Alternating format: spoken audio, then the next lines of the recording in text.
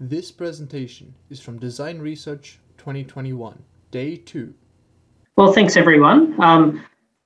We want to share a little bit about how user experience is making a difference within New South Wales Health, and especially in the midst of a once in 100 years, hopefully, global pandemic.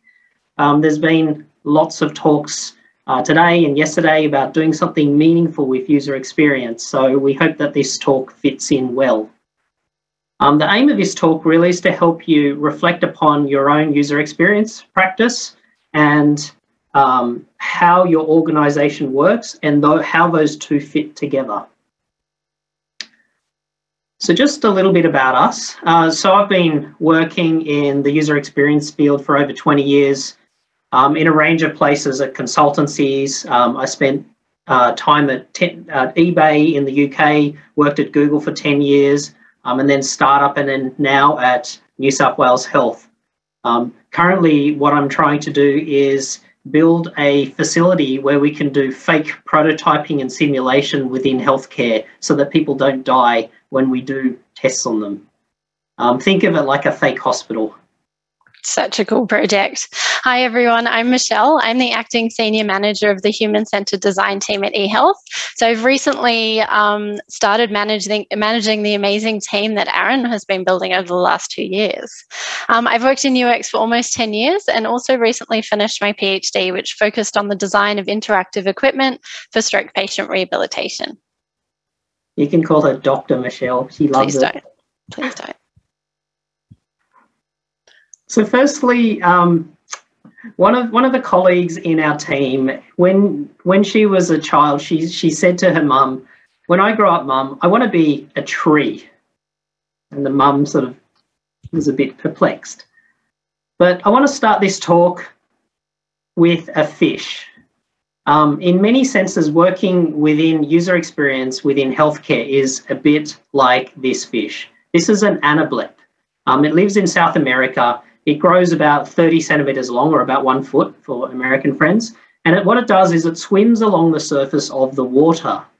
Now, the unique thing about this fish is that it has 4 eyes. Well, really, it's got 2 eyes, but it's split into 2 sections each. And 2 parts of the eye look above the surface of the water, and 2 parts of the eye look below the surface of the water. And it swims along, and the eyes allow it to look for food and predators that might come at it, both above and below the surface of the water. And in many senses, this fish is similar to our work within health. The general public, like most of you, see what's happening above the surface. From the outside, you see things like the COVID numbers, the vaccination rates, the things, the press conferences, and what's in the newspapers. But as the UX team, we have a unique role where we get to see not just what's on the outside above the surface, but we also get to see what's below the surface, what's happening behind the scenes. And this talk is a little bit of a snapshot into our work, giving you a view below the surface and hopefully a greater appreciation for the work that's happening.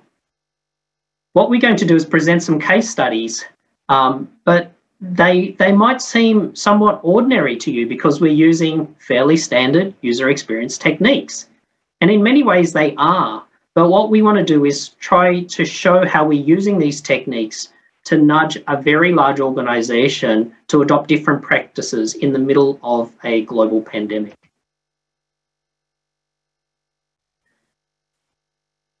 So in today's age, we tend to use tools and products with mantras like this: move fast and break things. That was Facebook's developer motto in the first 10 years of its existence. There's digital disruptors like Uber and Airbnb that are often aspired to, and their philosophy is to ask for forgiveness and not permission. And they move into markets and segments and industries, and then they make massive changes and force legislators to come in afterwards to accommodate their new services and different business models. Now, it's interesting that after 10 years of operation, Facebook changed its developer motto to move fast with stable infra. And in many senses, this talk is a little bit about how we're trying to move fast, but with stable infrastructure. because we can't just break things within healthcare. Otherwise, people die and patients get harmed. So our talk is broken up into three main areas. To start with, we'd like to share with you some of the context of New South Wales Health to set the scene and share some of the constraints that we're working within. We'll then present three case studies, the first focusing on the prevention of COVID-19 through the vaccination program, and the second two will look at the clinical management of COVID-19 using remote home monitoring, as well as designing for infection control measures in hospitals. So to start off with, let us give you a bit of background about the New South Wales health system. Now, the health landscape is incredibly complex with lots of different levels of government, as well as private sector and NGOs involved. Now, the two main areas of government are federal and state. Now, federal supports and monitors primary health care, including GPs, surgeries and pharmacies. They also regulate the medicines and, as you probably know, are responsible for buying vaccines for immunisation. Now, state government is responsible for managing all of our hospitals, delivering prevention services such as immunisation, as well as offering community and emergency services. But like most things, it isn't just a cut and dry division of responsibilities. And there are lots of shared responsibilities, including responding to natural health emergencies such as this pandemic. Now, New South Wales Health has 15 local health districts and specialty networks.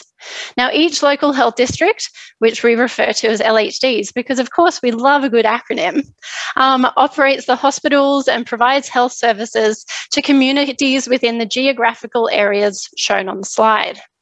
The specialty networks do the same, except they support across the state. For example, Justice Health supports people who are incarcerated to access healthcare.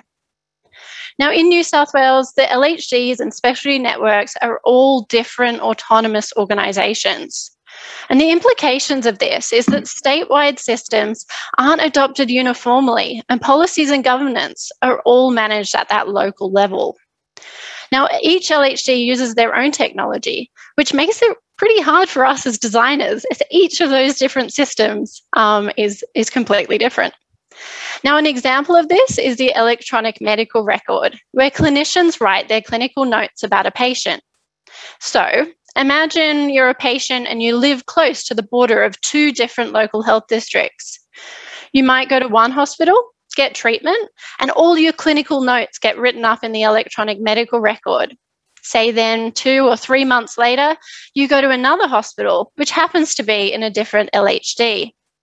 The second hospital likely won't have the clinical notes about your first visit because they're located in a different LHD and therefore have a completely different electronic medical record. So you can probably imagine that this isn't an ideal solution when delivering healthcare. Now, in addition to the LHDs, there are many state health organisations that serve different purposes and to have different focus areas. So, for example, us at eHealth, we work on all the technology from the electronic medical record for clinical work, internal systems such as payroll, rostering and recruitment, as well as tools which patients can use to provide feedback about their experience in hospital. HealthShare, they look at the purchase of all the personal protective equipment, so the PPE, as well as the catering and laundry for all the hospitals around the state. And Pathology manage all the vaccines. So when looking at the COVID response, you can see how many different organisations need to be working in alignment and swarming on the management of the situation. Now, there are vast differences in the landscape and populations in different areas of the state of New South Wales. And this results in vast differences and complexities in the operations we have to consider. So, for example, Royal North Shore Hospital, that you can probably see at the top, has 713 beds, as well as its own helipad, which I think is really cool. And then the image you can see at the bottom is a hospital I visited in Narromine, which is a couple of hours away from Dubbo. And it's really small and just has 12 beds. So as you can imagine, vaccinating someone in regional or rural New South Wales is really different to Metro Sydney, as is managing a COVID-19 outbreak. Now, when thinking about the people that we serve, New South Wales caters for a hugely diverse community. 25% of people are living in New South Wales are in those regional or remote areas. 2.9% identify as Aboriginal or Torres Strait Islander, and 26.5% live in a household where a non-English language is spoken. So it isn't a simple situation where the same design might work for most of our users. And it's also a large scale and complex system. The fact that there are almost 1 million calls for an ambulance in a single year and over 18,000 people in hospital most nights shows the massive scale we're working with. And on top of this, there are so many potential issues that a patient can come to hospital with. So at an individual disease level, there are over 68,000 different diagnoses with a unique set of symptoms and a unique way of treating or managing them. You don't want Dr. Michelle diagnosing you. No, you definitely don't. And then when we talk about the end-to-end journey, we really do mean it. We have to consider people throughout their entire life cycle, from the months before a baby is born to looking after someone in their old age. And it shows how important a good experience is, as people aren't able to choose their health service in the way that we choose our telco or our bank. So we need to strive for a good experience all the time. So we've covered the complexity of the different layers of government, the vast landscape of New South Wales, the population and diseases. And on top of all this complexity, let's add in there a global pandemic and a virus that we're constantly learning more about. So, what does HCD look like in eHealth? The HCD team acts as an internal consultancy. Now, eHealth is a really large organisation and HCD is really quite new. The team has been around in its current form for less than 2 years. So it's going to take a while and we're working slowly to get traction in lots of different parts of the health system. Now, in terms of our ways of working, we work really closely on projects with our health informatician colleagues, who are people with a clinical background as well as deep health ICT knowledge. And by partnering in this way, the HCDers, who don't have a clinical or health system background, are able to work with those who do, which results in much better informed design decisions. Now, you might have also come across the project management triangle before, which looks at balancing quality, cost, and speed of a project. And so for health, the focus tends to be upon quality and cost. We need solutions that are high quality, ensuring they meet all the relevant safety and usability principles, and that are at a reasonable cost, so we're getting value for money for the taxpayer.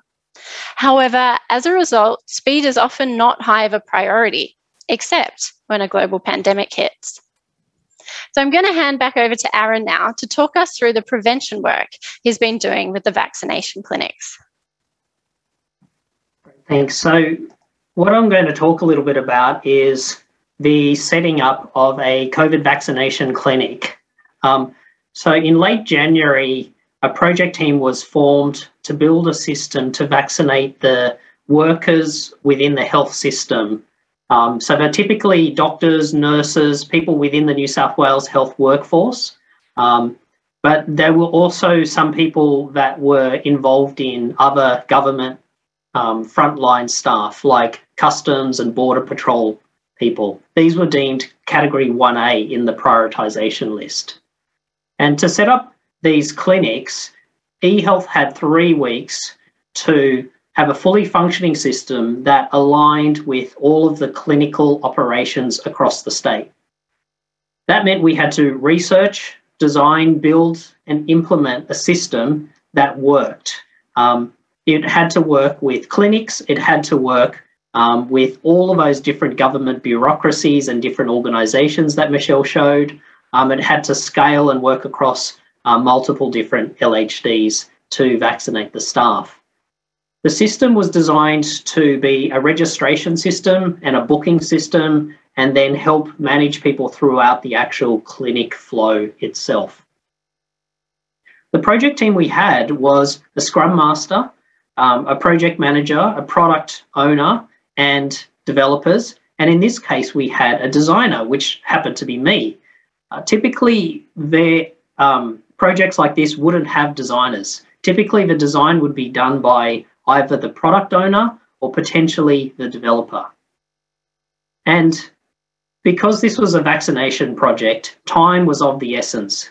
This is a little bit of a story behind the scenes, where we fast-tracked the entire HCD process in about a week.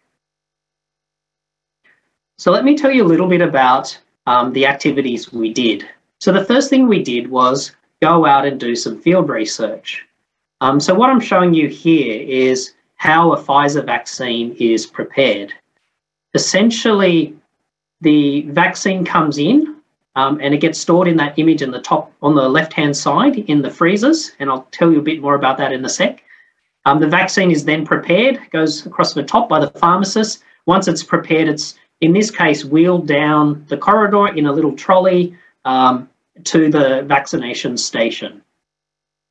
From this field research, we learned that the biggest issue, the biggest concern for the health system was around wasn't about setting up the operations of the clinic, it was about managing this really precious commodity of the vaccine. Let me tell you a little bit about why it was so difficult and what we learnt about this vaccine prep. Essentially, there are 45 steps involved in drawing up a Pfizer vaccine. It takes about 2 hours to make 100 doses with 2 pharmacists. What happens is that when the vaccine is delivered by the courier, it's delivered in a deep freeze chest that has a tracking number on it. It's put into the deep freezer, so that image on the right, you can see it's got minus 79 degrees Celsius. That freezer can only be opened twice a day, otherwise the vaccine might spoil. So you've got one opportunity to open it, to put the vaccine in, and one opportunity to potentially take it out. So it's really about planning. When you need to use that vaccine, you need to defrost it. And that's where it goes into what looks like the Coke fridge on the left.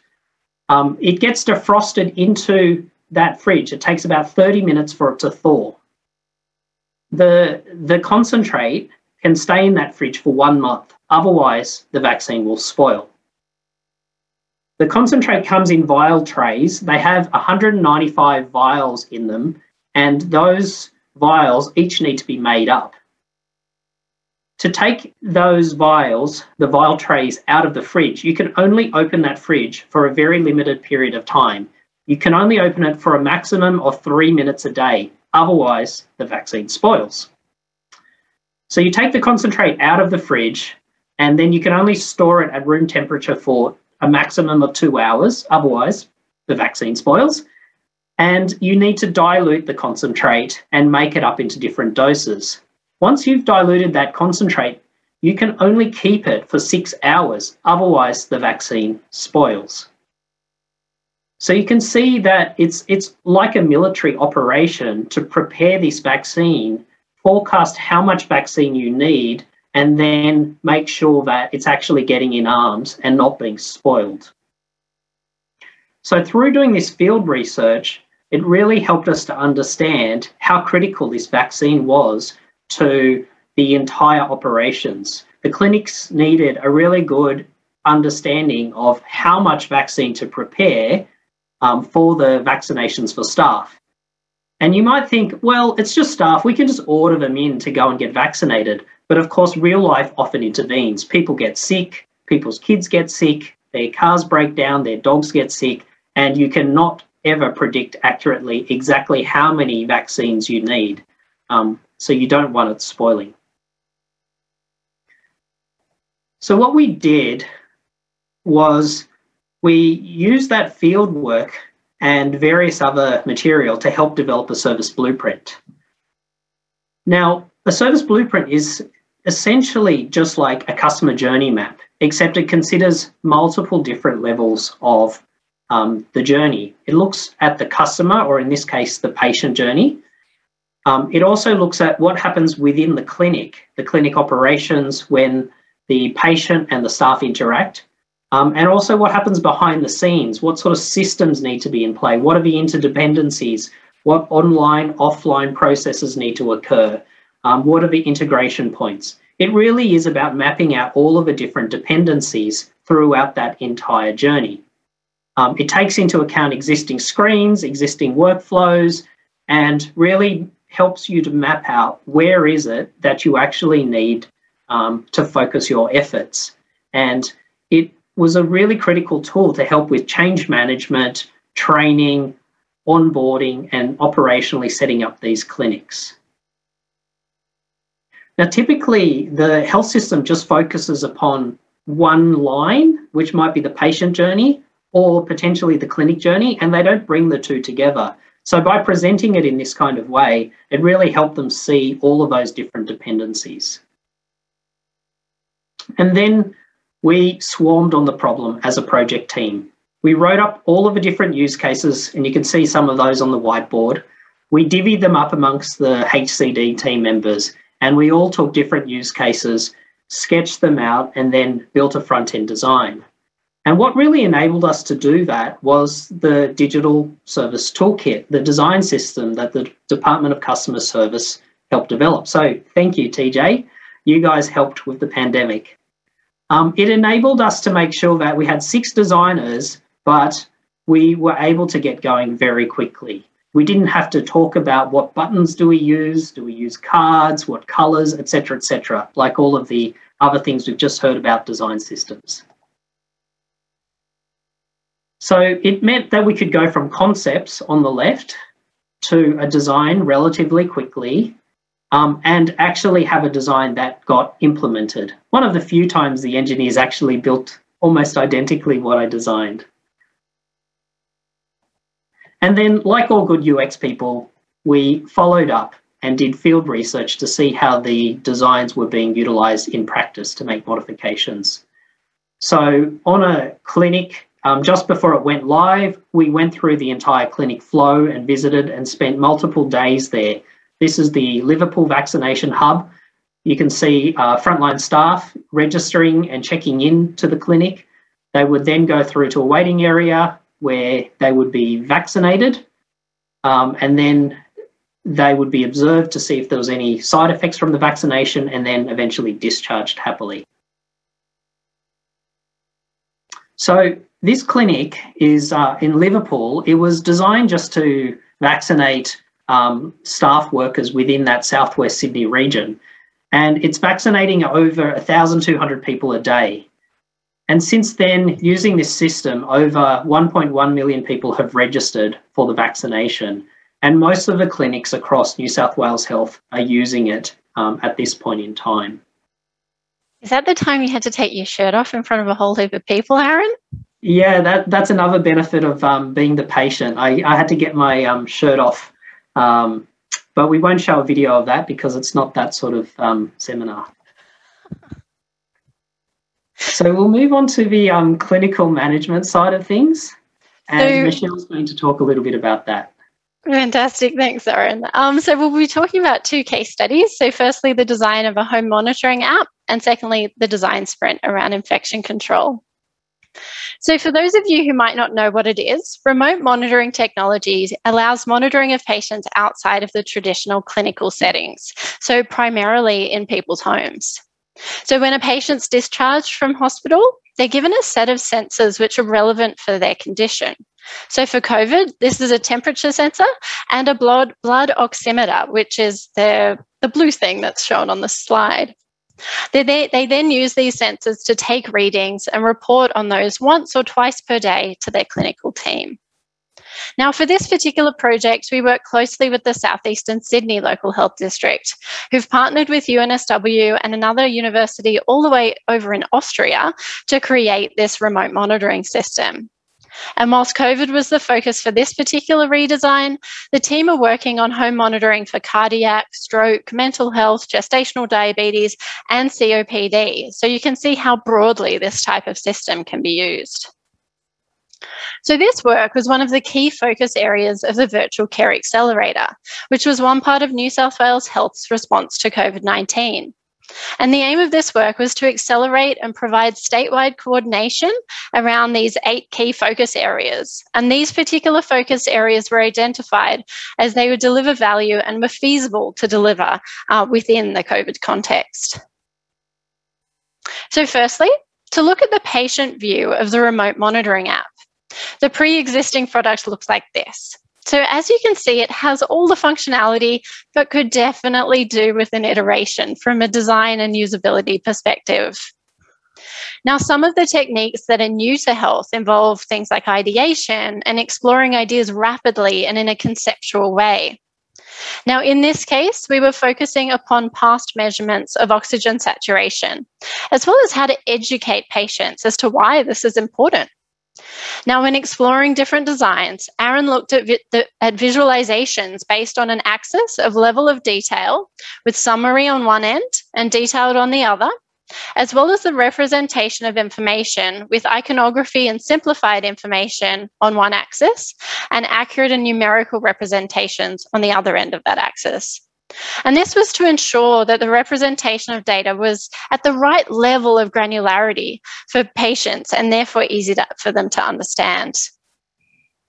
He also mapped out the user journeys in the app, including onboarding components that taught the patients how to use the physical devices as well as the app.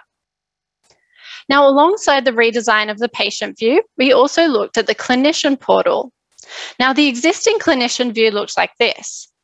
Some issues included not being able to easily see the headers of the table and not being able to easily see which measurements that the patients have provided are out of range. So whilst those red and orange shaded areas show that the patient has some measurements that might be at risk, it doesn't tell the clinician which one is the issue, and they have to click through into the patient's profile to find out. Now, issues with the clinical graphs included not being able to easily see the data because the legend or other pop-ups came up over the patient data. So as you can see in that second graph on the slide, there is a box which shows the details of one single data point, but it then blocks the view of the overall graph. So whilst it was still possible to see the graph, it took a little fiddling from the clinicians, and they weren't particularly happy about it, understandably. So we took a design process that would be very familiar to you. We did exploration with 6 clinicians. Overall, they felt the system worked well, but there were some usability issues. Then we went into design using the New South Wales design system with a particular focus on usability and safety. And next up was testing. However, as a result of the recent COVID surge in New South Wales, the clinicians are a little too busy for usability testing, understandably. So we'll do this as soon as everything returns back to normal. Now, I'm pretty sure the new designs are better. I hope so, but we should usability test them. So something that's been really new for me when working on design projects in health is the importance of safe design. Unlike most of the projects I'd worked on throughout my career, my design was unlikely to ever have an impact on whether a clinician gave the correct diagnosis or how they managed a patient's condition. And safety is a core part of what we do, which is why evaluation is actually particularly important in this industry. Now, the eHealth clinical engagement team have looked at this 3-phase approach to safe use of ICT systems. So building safe, reliable, and high-quality ICT, which includes making sure our systems are secure and available for clinicians when they need them. Ensuring the safe use of ICT by ensuring technologies are usable. So this includes designing interfaces that clinicians can easily use and that supports them to make good clinical decisions. So definitely the area where our work makes the biggest impact. And finally, promoting complete use and current use. And this is about understanding how the different systems are being used and where they can be optimized to be that little bit better. So safe design factors in a mix of safety and usability. And these two areas often overlap and sort of work well with each other, but in some cases, one needs to be prioritized over the other. So for example, sometimes a level of friction is introduced, such as an alert to let clinicians know that a patient's condition might show that they could have sepsis or alternatively, possibly COVID-19. And this is usually a big alert that at times can be difficult to get rid of that comes up in the electronic medical record. However, whilst it reduces the usability of the system, it is really important from a safety perspective. So it's one of those things we have to manage. So let's jump into the new designs, which hopefully are better. So the new designs show a quick view of the patient's condition, including which parameters are out of range, which you can see on that table at the top. And we also remapped the hierarchy of information so that clinicians could easily see the most important information towards the top of the screen as soon as they log in. Then for the graphs, we introduced a quick view of the patient's condition at the top of the page. We made it easy to see those trends in the graphs without any overlays or pop-ups. And we also introduced Between the Flags, which is a visual representation of a patient's observations to see if they're in normal ranges, with the overall aim of reducing deterioration. So on the screen, you can see those orange and red shaded areas on the graphs. So in this case, in the case that the values are in that orange area, it means that the patient needs to be reviewed and have their observations or those measurements taken again. And in the red area, it shows that they're really at risk of deterioration and may need to be escalated. So now I'm going to hand back over to Aaron to share with us about that infection control design sprint. Thanks. So what I want to talk about is one last case study before we wrap up, and it's around infection control and how we did a design sprint with a group of different clinicians earlier this year. So when thinking about infections, there's three main ways that infections can be transmitted.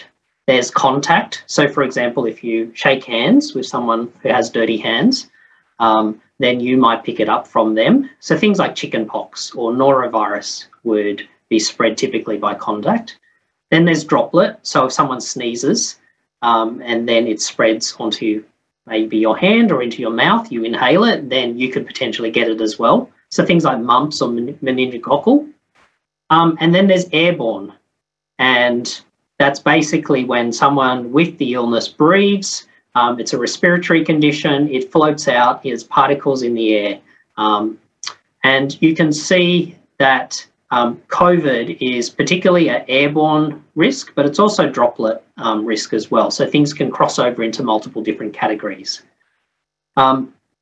You can also see how much infections can potentially spread. So contact is much more limited, whereas airborne, it could potentially spread many meters depending upon where the wind is blowing, etc. Now, we were particularly looking at the area of infection control within an isolation room. So an isolation room within a hospital is essentially a single bed room that's used to help manage infections. So most hospital rooms in a public hospital, they're shared wards. So there might be 4 beds in it or 8 beds in it. But if someone has particular infections, they need to be isolated from others so that they don't infect others or potentially contract any illnesses that others might have as well. So these isolation rooms are single bed rooms. Some of them are designed to keep germy patients away from other people. Some of them are designed to keep very sick, immunocompromised patients away from other potential infections. So there's a whole range of different designs of these isolation rooms. Now, when we treat patients, we typically store their information on a medical record, which is all electronic nowadays. There's no more paper charts hanging at the end of the bed, at least not in most public hospitals. And these are all stored on a computer, which is a bit like a laptop, and it sits on a little trolley, or it might be at a nurse's station or a staff station, which is a fixed computer. We were particularly interested in these mobile computers. They're essentially called workstation on wheels, or WOWs, because normally what would happen in treating a patient is a nurse or a doctor would have a workstation on wheels and they'd be trundling this thing around, identifying patients, looking up their history, taking notes, looking at all the medications and things on the computer. Now, in the case of these isolation rooms, though, the real challenge is that you can't easily bring equipment in and out of these rooms because they're infection risks. If you bring something in, you could potentially compromise the patient. If you take it out, you're potentially spreading the infection. And cleaning a computer is very difficult. Like if you think of the crud that goes under your keyboard, imagine in a hospital scenario that you don't want tiny infections spreading from, say, someone coughing or sneezing in a room, landing onto the computer, the nurse or the doctor touches the keyboard, and then that spreads around the hospital. Also, we can't afford to have one computer in every single room at every single patient bedside. So you really have this kind of limited stock of workstation on wheels, but they're really indispensable. So we use the Google Ventures design sprint approach. Having spent a lot of time at Google, I'm a little bit biased, but essentially it's just following a double diamond typical UX process where you're going broad and then refining and then going broad again and coming back in. And this was the first time that, to our knowledge, that this was used within New South Wales Health. You can see some of the details about what we did on that particular day. The key thing for us in this was involving lots of different participants from many different organisations to get a more holistic view of the problem and also what the solution could potentially look like. Essentially what we did was, go through your initial defining the goal, constraints, understanding the user journey, going deeper, consulting experts, and then defining a focus area to work on. The focus area we decided to focus particularly on was about when you give people medication, you typically need to identify them first, then check the medication that they are meant to be prescribed, and then give them the medication. And this all involves using the workstation on wheels, which is incredibly difficult if it's sitting outside of that isolation room, because to use it, you would have to, take don and doff all of your PPE, your protective equipment, before you go in and out of that room and the computer sitting outside, especially if you just need to check one or two things. I won't go through all of the details of here, but you can see some of the ideas that we generated by the different clinicians, things like smart bands, projecting the computer into the display into the room, using intercom systems, simplifying the information so that it's easier to process. And then we ended up picking a couple of solutions, storyboarding them, and then role-playing them. In the end of the day, we ended up using two particular solutions to test. One was a intercom-like solution, a bit like a walkie-talkie that was voice-activated. And then the second was essentially a projection of the EMR, of the workstation on wheels, into the room. And we hacked that up using duct tape, a projector, and an extra long HDMI cable. So it's really about testing these solutions in a very scrappy, fast way in a simulation centre to help quickly resolve what's going to fly and what's not and what needs refinement. So we have three final reflections before we wrap up. So we know we need to continue pushing boundaries. So as you will have seen, a lot of the tools and methods we bring are not new to UX. And in fact, they're fairly well established, but we're bringing them to a new industry where they're really not very regularly used. Therefore, there's lots we need to take into account from a change management perspective, including building trust, introducing these new methods really carefully, and also working with them alongside established practices. Now, spreading the word of UX can be slow, but the impact it can have on the patients' and clinicians' experience is absolutely massive. Now, it's also important that we put those right guardrails in place for new methods to support adoption. Now, this can include starting at the top and ensuring that we have executive sponsorship, ensuring we have the right people in the team, which in this case is people with a clinical background who understand the health system really, really well. And we also need to make sure that we start proving these methods on much lower risk projects that don't compromise quality, so there's none to little risk of any patient harm. The last thing that we just want to leave you with is about really defining what quality level are you aiming for. So this is a photo of Sir Robert Watson-Watt. He was a Scottish radiophysicist, and he helped invent radar just prior to World War II. So in World War I, the Germans had flown across the English Channel in Zeppelins and bombed a lot of the towns and the cities across England. And in that time afterwards, the German aircraft capability had increased. And so the British government were really concerned about, well, how are we going to stop the Germans coming over and bombing us again? Crossing the English Channel took about 20 minutes in an aircraft. And by the time fighters were scrambled up from the ground, the bombers would have dropped its payload and be heading back to Germany. It was also not feasible to have fighters permanently in the air patrolling all the English coastline. So he proposed a way to detect radar, or to detect aircraft before they were visible, which became radar. He built radar towers all around the coastline of England, and what it would do is detect the German aircraft coming. It was known as Chain Home. And you can see in that map on the bottom right area, there's a dotted line around the border of the coast. But he had a lot of critics. People said to him, look, you're using a really low, non-optimal frequency. The stuff that people are doing in other countries, they're more powerful, the radar's better, it can detect low-flying aircraft, your one can't. And he said that it's better to have something that worked and was available now than a promise of something to come. He was quoted as saying, give them the third best to go on with. The second best comes too late, and the best never comes. So let me say that again. Give them the third best to go on with. The second best comes too late, and the best never comes. And afterwards, he did iterate upon his system and develop a more powerful system, which you can see with that black line around the side of the map. And another way to think of this is, perfect is the enemy of the good, which is attributed to Voltaire.